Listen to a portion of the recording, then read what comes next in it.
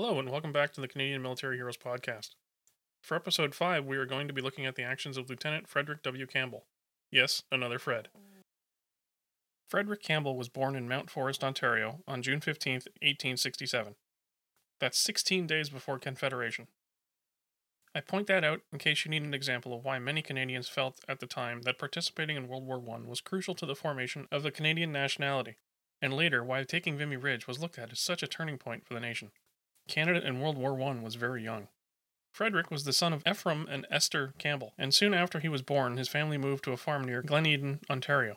When he was 18, he joined the local militia and would go on to serve in the Boer War in 1900, winning acclaim for his expertise with the Maxim machine gun.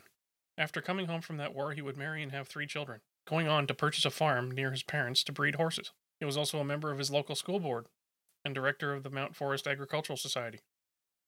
When war came, Frederick volunteered and helped gather other recruits for the war before being shipped off to France.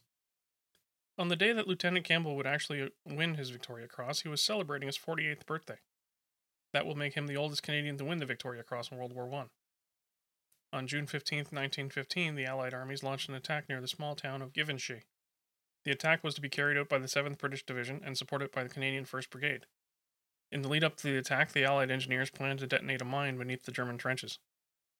This plan was hindered when they encountered water. The engineers attempted to compensate by making the explosive larger, but when they finally detonated it, the bomb did little damage to the German trench. What it did do was leave a crater 40 yards wide, and the resulting explosion killed or wounded many Canadians who had been in position to take advantage of the breach. 2 minutes after the bomb exploded, Canadian soldiers attacked and achieved some initial success, occupying the first German trench line and were fighting inside the second one. Lieutenant Campbell was a part of the second wave of the attack that day. He was in charge of the machine guns of the 1st Battalion of the 1st Brigade, and when he went over the top, he and 2 machine gun crews raced across no man's land in an attempt to get to the captured German trench to be able to defend it. The first wave of attacking Canadians was unable to clear the second German trench line, and were forced to retreat to the crater of the mine due to a fierce German counterattack. Campbell took one of the machine guns and attempted to defend against this counterattack. At this point, he and Private Harold Vincent were all that remained of Campbell's force. They chose to go forward to attempt to defend their fellow soldiers in the crater. While in transit, the legs of the machine gun were destroyed, and their efforts would have been in vain if Private Vincent had not volunteered to let Campbell use his back as a stabilizer for the machine gun. Campbell wound up firing 1,000 rounds of ammunition against the attacking Germans, which was all he had with him. The German counterattack was stopped temporarily due to the fire that machine gun produced. It was this action that would get Campbell his Victoria Cross. The heat from the gun firing while it was resting on his back badly burned Private Vincent. As the Canadians ran out of ammunition, Campbell ordered them to retreat to friendly lines. Private Vincent dragged the machine gun back to the Canadian trench despite his wounds. During the retreat, Campbell would receive a wound when he was shot in the leg. Company Sergeant Major Owen would carry him back to friendly lines to receive treatment.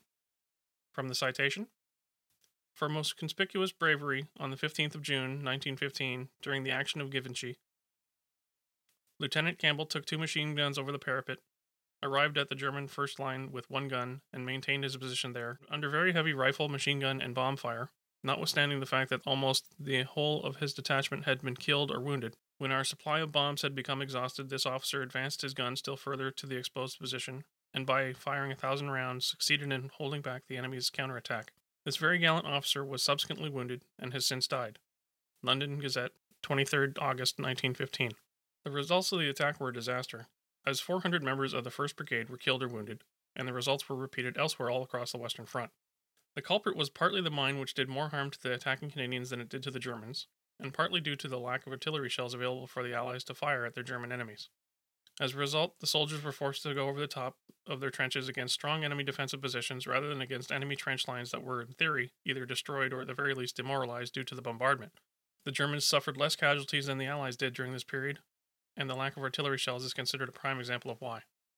4 days after his actions at Givenchy, Lieutenant Campbell would die from his wound, an infection having turned septic shortly after he was operated on, a result of no antibiotics being invented for another 25 years or so. The location of Lieutenant Campbell's Victoria Cross is not presently known. In 1965, the 134th branch of the Canadian Legion in Mount Forest received a plaque, and the location was named for Frederick Campbell. That will do it for this episode. I hope you'll join us again here at the Canadian Military Heroes Podcast. If you'd like to contact the show, I can be reached at CanadianMilitaryHeroesPodcast@gmail.com. Thank you again. Take care.